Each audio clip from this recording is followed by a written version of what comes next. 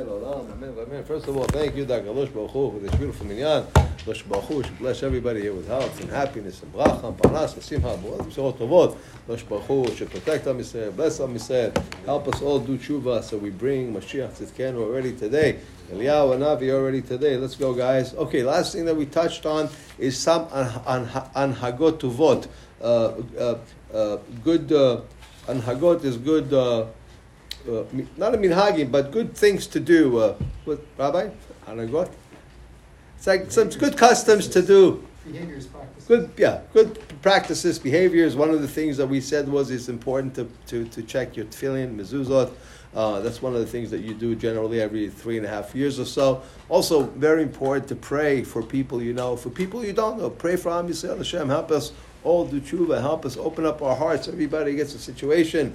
Also, just like, and we've said this before, just like every businessman every week looks at his business, profits and loss every quarter, every month, whatever. Look this month, what can I do better? What can I improve? One more thing that I can do. We know even in the old days, we used to send. I remember this is one of the highlights of us being kids. We used to actually send little postcards for Shana Tova. Today you don't do that anymore. You send an email. But it was like a really nice thing. Who got some really nice, cool postcards that you wrote Shana Tova, and you write on it Shana Tova tikatevu v'techatemu, that you should be written for a good and sealed for a good year. Also, we're getting close to Rosh Hashanah. We know that we do Hatarat Nedarim on Erev Rosh Hashanah, and some people also do it again, or do it just in those that didn't get an opportunity. We generally do for them. I know next door we do for them Erev Yom Kippur, just in case.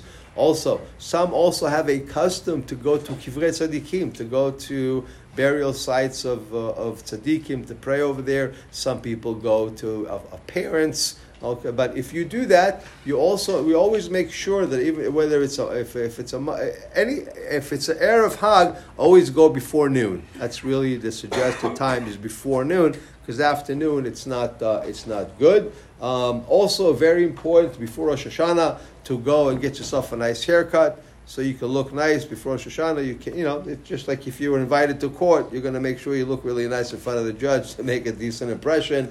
And a lot of people have a custom to go to the mikvah on Erev Rosh Hashanah. It's it's a nice thing to be able to do. And when we'll talk about this a little bit more before the holiday comes.